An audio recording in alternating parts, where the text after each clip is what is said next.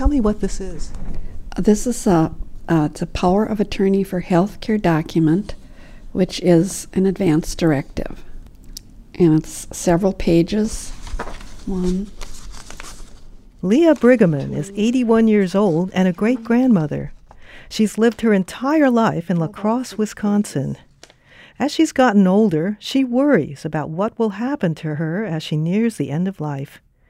8 years ago, she and her husband filled out paperwork called an advance directive with the help of an attorney. We did not want to be put on feeding tubes indefinitely. If there's no chance of recovery, just let us go. The idea is to give patients control over their medical care. It's a movement that's grown over the last 3 decades. Many don't want to be kept alive indefinitely, and the advance directive helps with that.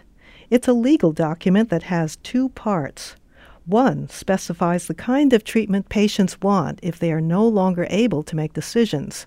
For example, to allow CPR after a heart attack, or feeding tubes if patients can no longer eat on their own, or IV fluids for hydration. Or they can decline any of these interventions. Patients also designate someone they trust who can make medical decisions on their behalf if they can't. As Terry Schiavo began her 7th day detached from her feeding tube, her brother and sister came to the hospice to thank supporters. Terry Schiavo's case brought more public attention to the importance of having an advance directive, but that interest quickly receded. Today, only 1/3 of all Americans have completed one. Patients are reluctant to think about future planning about their health. For some reason, planning for health care decisions can be scary. Dr. Ruma Kumar is a palliative care specialist and a regional medical director with Kaiser Permanente of Northern California. Physicians are not good about bringing this up and asking their patients to do their planning, and that, again, for a number of reasons. Time constraints might be one of them, or a concern that if you bring up planning, you might make the patient nervous or feel like, you're giving up hope in their treatment plan. Then you may not be as apt to bring it up. But even if an advance directive is filled out, it can get overlooked, misplaced, or ignored by medical staff, as Katie Butler found out. Hospitals are a world of their own. Butler is a Bay Area journalist who wrote the best-selling memoir, Knocking on Heaven's Door, The Path to a Better Way of Death. It has its own rules. It's like a foreign subculture. And once you enter into that system, it can be very, very difficult to get your wishes put into practice. Butler had her own difficult experiences trying to get her father's advance directive enforced. She recalls going up against a wall of resistance when she tried to withdraw treatment for her dying father. There are all these systemic barriers that create this tendency to push, treat, until somebody has the guts to really stand up and say no. Butler's 79-year-old father suffered a major stroke in 2002, which caused brain damage and dementia. He had a weak heart, and Butler says he probably would have died of natural causes within 2 years following the stroke. But his pacemaker kept him alive for the next 6 years. In her memoir, Butler writes that the extra years of life caused him great misery. My father's sight dimmed so much that he could no longer read the New York Times. His balance became so unsteady that my mother could no longer let him walk on his own. He became bowel and bladder incontinent. His brain became so damaged that he could not form a plan to get to the bathroom on time when he needed to. His life went on, thanks perhaps to his pacemaker, and he could do nothing about it but endure. The tipping point had come. Death would have been a blessing, and living was a curse. Butler's father filled out an advance directive, naming her as his designated medical agent. Butler went to his cardiologist and requested that the pacemaker be turned off. And the doctor, the cardiologist, not only refused to cooperate, he really treated us as though we were some kind of moral monster. And so there you are. Technically, according to the law, you have the right to refuse any form of medical treatment, and you have the right to request the withdrawal of any form of medical treatment. But you got an advanced device like a pacemaker, you don't know how to turn it off. You don't know where to go to get someone to help you turn it off if your cardiologist is saying no. One place Katie Butler might have looked to for help was La Crosse, a small city on the Mississippi River in Wisconsin. It's known for its steamboats, Wisconsin cheese, and its excellent end-of-life care. We have to get going here. We all have to go milk. These longtime La Crosse residents meet every week at their local coffee house. They're retired, and they've all completed their advanced directives. Michael Sigmund is one of the regular attendees. He says that planning for the end of life is standard procedure in La Crosse. Before you go actually see the doctor, usually it's the nurse who asks the question. When you first walk in the door, or quickly after, how are you doing? Do you have any pains today? Do you have an advanced directive?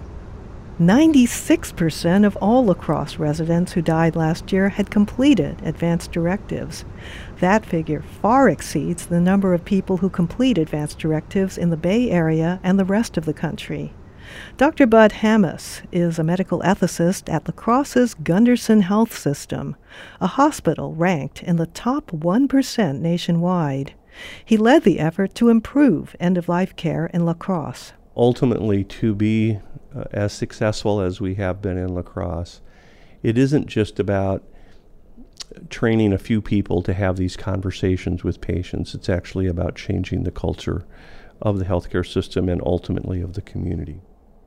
To change the medical culture at Gunderson, Dr. Hammes convinced hospital administrators that end-of-life care needed to be given a higher priority. That was about 30 years ago. Now, end-of-life conversations and advanced directives are part of the hospital's routine practice. An electronic medical record system was created to document patient preferences. That way, the advanced directive is easily accessible and can't get lost. Well, Karen, thank you for coming. This is a very important discussion. Janet Olmstead is an advanced care planning facilitator at Gunderson. She's assisting Karen with her advanced directive. Karen didn't want her last name used. She put off this visit for many years, but finally overcame her hesitancy after speaking with a friend. I've got to do this. I don't want somebody else stuck with making decisions that they don't. It's like a burden for them to make decisions that, they don't know what I want. So I just thought, now is the time.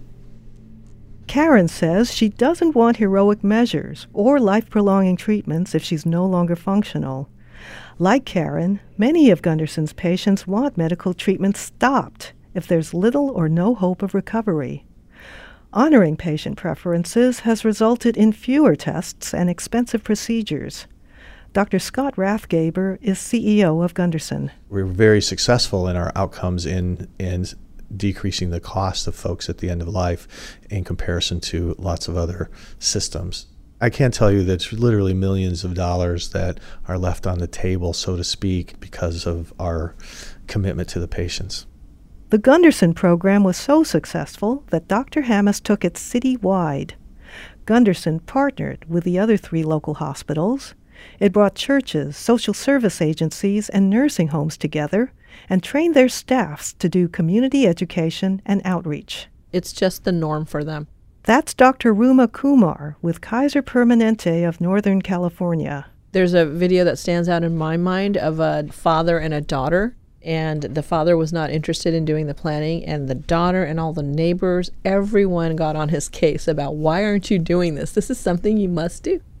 Inspired by La Crosse's success, Kaiser Permanente worked with Gunderson and started its own life care planning program in 2012. Among its goals is to increase the numbers of patients completing advanced directives. Over 600 physicians, nurses, and social workers have now been trained as facilitators. Dr. Kumar says much of what Kaiser did was modeled after the Gunderson program. They've been at it for much longer than the majority of us, so they have a bit of a head start, and they've gotten these numbers. But we're hoping to do the same thing over the next 8 to 10 years to really get greater than 90% of our patients with some sort of planning done. But replicating the Gunderson model throughout the entire Bay Area is a long way off. So who has an advanced healthcare directive in place right now? Educational outreach efforts largely depend on volunteer organizations like the East Bay Conversation Project, a community-wide coalition working to help people plan for care at the end of life. Allison Rodman is addressing a group of Berkeley seniors on how to complete their advance directives. So it's a pretty simple document that's legal and has, but you don't have to go to great expense by using a lawyer or having it notarized. While these volunteer efforts are a good first step, proponents say much more is needed. A well-funded, comprehensive system to educate and inform healthcare providers and patients on planning for the end of life. And of course, we don't like to think of death or dying, but it happens. 81-year-old great-grandmother Leah Brigham knows from personal experience how important an advance directive is. Several years ago, Leah's husband Jim made the decision to stop medical treatment for his ailing mother. I came home and my husband was just nearly sobbing. He was just distraught. He said, "I've killed my mother."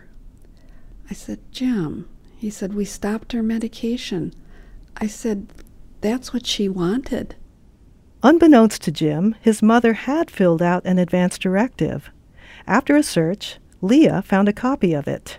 We got it out. Her wishes are right here. No medication, blah, blah, blah. So I took that home and I said, "Honey, just take a look at this. This is what your mother wanted. You're not killing her." Jim stopped agonizing over his mother's death, now that he no longer had to guess at what she wanted.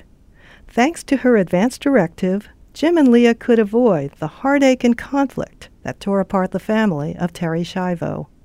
For Cross Currents, I'm JoAnn Mar.